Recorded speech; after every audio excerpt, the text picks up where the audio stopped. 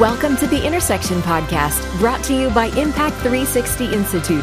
Impact 360 Institute is passionate about equipping a new generation of Christ-centered influencers to understand, defend, and live out their faith in the marketplace. Here's your host, Jonathan Morrow. What is God up to in our culture today? And how can God use everyday people to have great influence in this particular cultural moment in which we live? Well, those are the kind of questions we're going to talk about in this episode of the Impact 360 Institute podcast. And before we talk about that, I want to just remind you that at Impact 360, we are passionate about seeing the next generation really be people of influence in this culture, in this cultural moment that God has called us to. And so we want to take this opportunity seriously, and we offer training experiences for high school students, college students, and graduate students. And just want to encourage you to check those things out at our website, impact360.org. But I want to tell you about our guest today, which is John Stonestreet. He's a friend. He's been here. He's one of our guest faculty teaching our gap year students. And he's a speaker and fellow of the Chuck Colson Center for Christian Worldview. And since 2012, John has been co-host with Eric Metaxas of Breakpoint, the Christian Worldview radio program founded by the late Chuck Colson. John is the co-author of 3 books, Restoring All Things with Warren Smith, Same-Sex Marriage with Sean McDowell, and Making Sense of Your World, a Biblical Worldview. He and his wife Sarah have 3 daughters and a dog and live in Colorado Springs, Colorado. So, John, it's so good to have you with us on this episode of the podcast. Thanks, Jonathan. All right, so you've got this new book out, Restoring All Things, and as we look around the culture right now, in some ways, a lot of Christians, I think, are discouraged. They're wondering, okay, what is going on? How do I need to respond? I'm a little fearful. I don't like everything I'm seeing. It doesn't seem like we're on the majority side of certain things, perhaps anymore. Maybe we never were. Maybe there's an illusion. I don't know. So your book addresses that, right? It tries to engage where we're at culturally, but maybe talk a little bit about why you wrote Restoring All Things and kind of how that can speak to the everyday Christian who's trying to figure out what to do with this cultural moment that we live in. So in any culture, we have blind spots, right? I mean, things are considered normal, and that's, in a culture, and maybe they should be, maybe they shouldn't be, but because they're considered normal, we don't often kind of stop and think, what's going on. So as, over the last couple of years, talking a lot about culture, there's a great sense of cultural despair that things are going the wrong way. I mean, I had one pastor look at me and say, John, it's over, we've lost on the issue of same-sex marriage. And I know what he was saying is that, the culture is going to buy into this, and there's going to be, issues and so on. And that's certainly true. But I think the temptation for Christians is always to live out of the cultural story instead of the real story, right? I mean, the Bible gives us the story of the world from creation to new creation. So our culture fits somewhere between Genesis and Revelation. And we know what the end of the story is. It's a hopeful one. And hope biblically is not this wishful thinking sort of thing. It's certain. In other words, that God in Christ is reconciling all things to himself. As Jesus says, as quoted in the book of Revelation, behold, I make all things new. The story of restoration and redemption is the story of the world. That's the story we're invited to live. So even in a time when culture seems to be going the same way, our story doesn't change. And so really we wanted to, my co-author Warren Smith and I wanted to write a book that would call people back to that sense of cultural hope. And I also think there's a sense that there's nothing we can do. And our book makes the argument that maybe that sense that there's nothing we can do about the direction our world is going is because we're aiming at the wrong thing. We spend a lot of time as Christians complaining about Hollywood or about DC, what we call in the book the top of culture. And there are Christians that are called to work in those halls of power and areas of influence. They're called to work at the top. Most of us aren't. And so we spend maybe a whole lot of time watching too much Fox News about how bad things are. And instead of actually looking and going, well, wait a minute, what can we do? What am I called to? What work of restoration is God asking me to join him in? And so we call that aiming for the middle. And so we put the hope together and the aiming for the middle together. And that's really the philosophy kind of behind the book, that there's an awful lot Christians can do. And maybe this could be a great moment for Christians engaged in culture because of the amount of work there is to be done. And Christianity always, to any cultural dilemma, always has the best answer on the market. Absolutely, because it's true. And as you're saying, these issues matter. This stuff I mean, we're going to have to deal with the issues of our day, and perspective makes all the difference. I mean, I know you work with young people a lot. I work with a lot of them here at Impact 360, and I think it's so critical that they catch this message that you're trying to communicate of hope, and that I can actually do something, but aiming at the right thing is really, really important. And in the book, you talk about some rewords, and you kind of, what are those words that maybe as Christians we need to maybe reacquaint ourselves with? Well, yeah, I mean, you know, if you look at, in anytime the gospel is talked about, the impact of the gospel, the power of the gospel, the net effect of the gospel, Jesus, John, Peter, Paul, they all used rewords, words that, you know, we've translated to begin with those letters RE. So resurrection, renewal, restoration, redemption, repentance, regeneration, reconciliation. These are the rewords in the Bible, and they're all throughout the Bible. One of the chapters in the book is kind of a rephrasing of a great poem by John Milton. John Milton said, God loveth adverbs. You know, he loveth not just what we do, but that we do it well.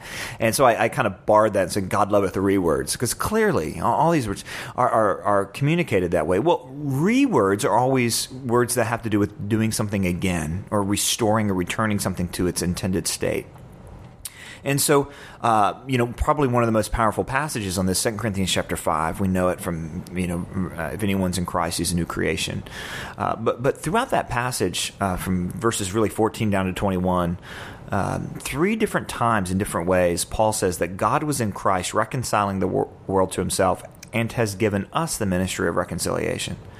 So, in other words, and he says it 3 different ways, but reconciled ones, those who have experienced the restoration and repentance and renewal because of the resurrection of Christ, are called to be reconcilers, to be agents of restoration. And throughout history, you can see the church made an enormous amount of influence when it actually helped restore. And in fact, in our book, we wanted to teach all of these kind of ideas in these important cultural areas. So we talk about education and dealing with poverty, and, you know, helping with sexual brokenness, and you know, women in compromised situations, and all these different areas of culture where there's brokenness and need, and also you know, opportunity, and telling stories about Christians, many of whom we've never heard of, who are doing remarkable things. My co-author is a wonderful storyteller, Warren Smith, and I need to credit him for, you know, really gathering so many of these stories. We read about the Bonhoeffers and the Wilberforces, and we need to, but it's easy for us to think, I'm no Bonhoeffer, I'm no Wilberforce. In this book, you know, you can't say I'm no this person, because you've never heard this name before, but you look at what they've done in the name of Jesus, the power of the Holy Spirit, to not only impact lives, but shift culture. And it's amazing how many people are doing things. Yeah, and give just one kind of roll off the top of your head, like give us an example of just somebody that nobody's ever heard of, but it's the kind of thing that you're saying, okay, if you were aiming at the middle, or this everyday kind of idea, what's one of those stories? Well, yeah, I mean, I'll just give you a larger category of one. I mean, if you look at the major issue of our day, which has to do with sexuality, almost every sexual issue seems to be going away from God's design, right? We have a lot of sexual brokenness, with one exception, and that is, you know, the abortion issue, which is related to the sexual revolution and sexual freedom and so on. But, you know, we were told in 1973 that, you know, this issue is settled by the Supreme Court. Our kids won't care anymore. They'll go right along with it. Where this generation of young people are more pro-life than their parents and grandparents, according to surveys. You know, and I'm not saying it's perfect, but there's a move towards the pro-life position. Now, why is that the case? Well, my guess is if you went into any town in America, what you'll find there is a pregnancy care center. And if you went to that director or one of those volunteers and you asked her, hey, are you changing culture? They probably wouldn't even know what you're asking. And they'd probably say, well, I don't know, but I'm helping that woman over there. And see, what happened is, in every town in America, every town, from big, you know, New York City to small, you know, I was down in Vidalia, Georgia, speaking at a pregnancy care center banquet just a little bit ago. There are women, Christian women primarily, that are actually looking at broken lives, people that are in situations they don't know what to do, and they're providing hope. and they're providing the message of the gospel, and they're helping them choose life, and they're helping them meet, some material needs that they have. And together, the net result has been a shifting in culture towards a pro-life position. And there's a whole bunch of ladies. I don't even know their names. I just know that, there's a pregnancy care center in every single neighborhood. And the net effect is that pro-abortion folks can't say you guys don't care about women, because it's patently, observably not true, because they have for 20 years with no acclaim, with very little budgets, but with remarkable effectiveness. To me, that's a great example. Yeah, that's a powerful story. Right now, my guest is John Stonestreet, co-author of the great new book, Restoring All Things with Warren Cole Smith, and we're talking about how we are hopeful in the midst of this culture that we're in right now. And, John, even as I hear you talking about just that story around the pro-life issue, and it's so important, and I've heard you talk about this before, but how important is imagination in kind of engaging well at this cultural moment that we're in? Well, we often think that culture shifts through ideas, and there's always ideas involved, but ideas aren't always communicated. They're often imagined. And the cultural imagination, the world that people think they inhabit, is very, very important. If you think you inhabit a world in which not everyone has inherent infinite value by nature of being a human being, then you're going to have cultures that enslave folks, or cultures that kill the elderly to get them off our hands, or whatever. But if you imagine a world in which people are valued because they are part of the human family, that just changes things. So imagination's everything.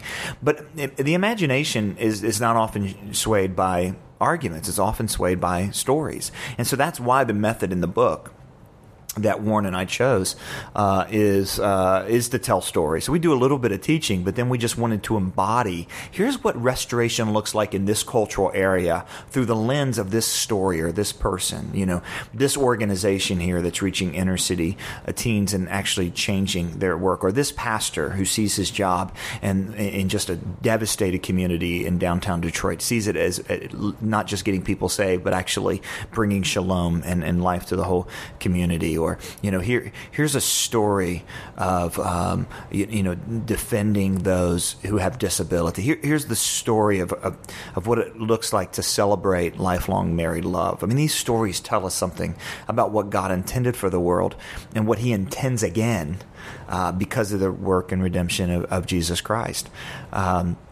So we get to participate in this remarkable story. And I think, Christians need to be better storytellers. We just absolutely do. We tell an example in the book, if I were to ask you your birthday, your address, maybe even your phone number when you were 7, many of us were to remember those, 10 numbers. But if I had to say, hey, pi is 3.14, but give me pi up to 10 letters, we couldn't do it. And the reason is all those numbers, we have an amazing capacity to remember an awful lot of numbers if it's tied to a story, if it's tied to something that personally relates to us. And that's all we're saying, is that there's wonderful, there's a way, to impact and shift culture through these narratives and by telling of these stories and then becoming a story, living out these stories. No, that's great stuff, and just kind of rekindling, because sometimes I think in the church we haven't given Christians permission to think well and tell good stories and be creative and kind of even our view of art, or a view of what Christian art, quote unquote, should or shouldn't be, has sometimes constrained really talented people that God's wired to be great storytellers. They've just never been empowered or given permission to go out there and tell great stories. Has that been? Oh, absolutely. And one of the things that does is that, the net result of that, I'm going to kind of make a jump here, but hopefully it'll make sense. The net result of that is that the middle becomes empty in societal life. Now, here's what I mean by that. When we fill up the world by applying our faith to the things that we do every single day, and we take seriously the existence of evil and the restoration of individuals, and then when we apply our faith to that, the middle of a culture is full. Alexis de Tocqueville, when he came over and looked at the American experiment, he actually noted something that he referred to as being really the source of American exceptionalism. is that, it wasn't because there was a strong big government or because the citizens were, individually, just free and could do whatever they want. But what made America strong was he said, in between the big government and the citizen are all of these middle institutions. There was a strong, robust civic life. Churches, families, voluntary associations, even local governments, but schools. In other words, you didn't need the big government to solve the problems because local communities were solving their own problems. If you look at one of the most significant cultural shifts in the last 20 years, it's been the emptying out of the middle. The church is less important than it used to be. The family has kind of dried up in society. And even voluntary association, Boy Scouts, that's not, you know how many congressmen we get from the Boy Scouts? It's amazing. And without these things, we don't have ways to actually catechize and form our citizens so that they're good citizens. I look at that and I say, well, wow, that's exactly what the gospel tells us to do. Go be creative. Go be entrepreneurial. Start a business. Start a business that is different than all the other businesses because the business actually makes the community better, right? One story we didn't even put in the book. I know a banker in the middle of a southern state, a small town, and I went to this town, and I remember looking around going, this is like Potterville and It's a Wonderful Life if Mr. Potter were a Christian. This guy's made $1 billion with a B in this little town running these banks. And the community is way better because he's made $1 billion. He's a Christian. He knows what he's doing. And he's done everything from, cap his own income to basically, invest in restoration and long-term sustainable development and all that. And this is exactly what Christians have done for years, dealing with poverty, both internationally and locally. Starting businesses that actually employ others and help everybody. This is the sort of entrepreneurial creative thinking. And the arts are another one, right? Christians throughout history have led in music and in the visual arts and theater. And we don't really anymore. Why do you think we lost that? Well, I think there's a whole lot of answers. In the American context, it kind of was equated with being worldly in some ways, We listen to this music, not that music, and so on. And we stopped wondering and wrestling with what good gifts can we give the world. And so, in the book, we outlined 4 questions that we hope will help us turn the corner on this and create that sort of entrepreneurial thinking. If we focus in on the middle, in other words, the space that I actually can do something about instead of spending all my energy complaining about what I can't do something about, if I'm actually committed to do the things that I can do, here are 4 ways to kind of identify what I should be doing. Number 1 is what's good that we can promote or protect. Education, what you guys do at Impact and working in education, that's just in the tradition of Christians from the very beginning. Wherever Christians went, education went. Christians thought education was a good thing. And it's probably because Psalm 19 says the heavens declare the glory of God. And we believe that by understanding God's world, it'll point to God. Another one is what's missing that we can contribute. This is a part of Christian history. If you look at what Gutenberg said about the printing press, this press will, of course he made it out of a wine press. This will be the sweetest wine ever given to man. Just really believe that there wasn't enough Bibles, and if we could give more Bibles to more people, that's what's missing. He wanted to contribute, and it changed the world. Still known as the greatest invention ever. What's evil that we can stop? I think of Lila Rose, one of the stories we tell, a girl that I first met when she was 14 and came to the Summit training program, and now she's one of the top pro-life activists, and she's just one of a whole bunch of millennials who think this evil of abortion will stop in our lifetime.